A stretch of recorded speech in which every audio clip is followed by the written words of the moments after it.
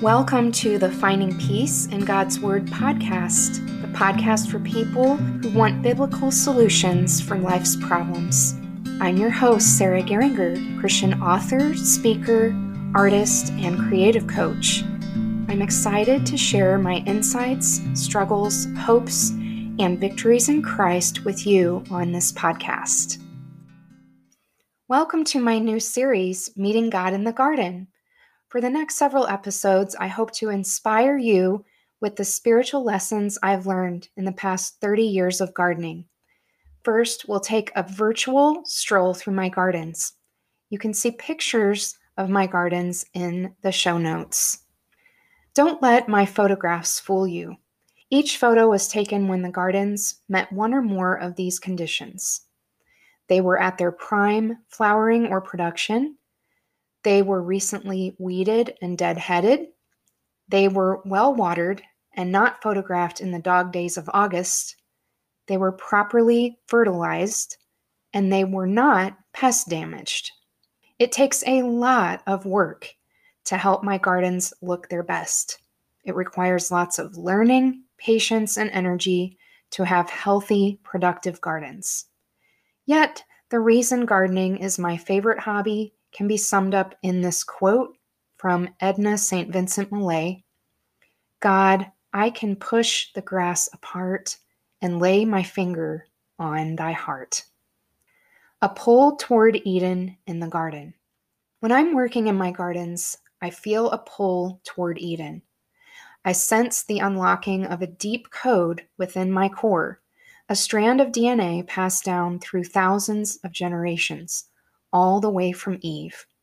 I can only imagine her pure joy in that perfect garden, her great pleasure in exploring its beauty and depth, her wonder at God's handiwork, and her satisfaction in caring for His creation. The garden is where Eve first met God, and I meet Him there too, every time I pull a weed, pick a tomato, or deadhead a spent flower. Even in my transient, flawed garden, which is only a faint shadow of Eden, I sense God's presence. In the garden, I learn about His provision, timing, grace, and glory. I press on through gardening challenges, wanting the rewards of the harvest. I long for a day when no pests and diseases threaten, when hail won't damage, heat won't wither, and torrents won't flood. In my gardens, I feel a pull toward heaven. I truly enjoy meeting God in the garden, and I hope you do as well. Questions for reflection. How does gardening, or simply being in a garden, help you feel closer to God? Do you garden? If so, what do you enjoy most? If not, why not? What gardening questions do you have? I'll do my best to answer them. You can send me an email on my contact page. So, how do we find peace in God's Word? Through meeting God in the garden?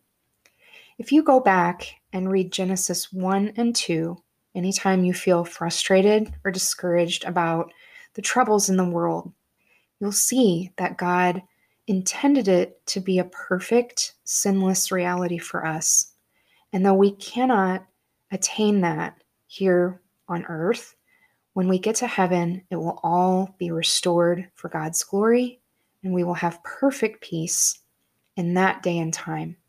That's what our hope points toward, and that is especially helpful for me when I focus on the way God intended it to be and the way that He's going to restore it to be in the days to come. To get show notes and more free resources, visit sarahgeringer.com. Sign up for my Tea on Tuesdays newsletter for exclusive benefits. Also, you can send me prayer requests and join my rewards program for donors. Until next time, remember that you can find peace in God's Word for every problem that you're facing.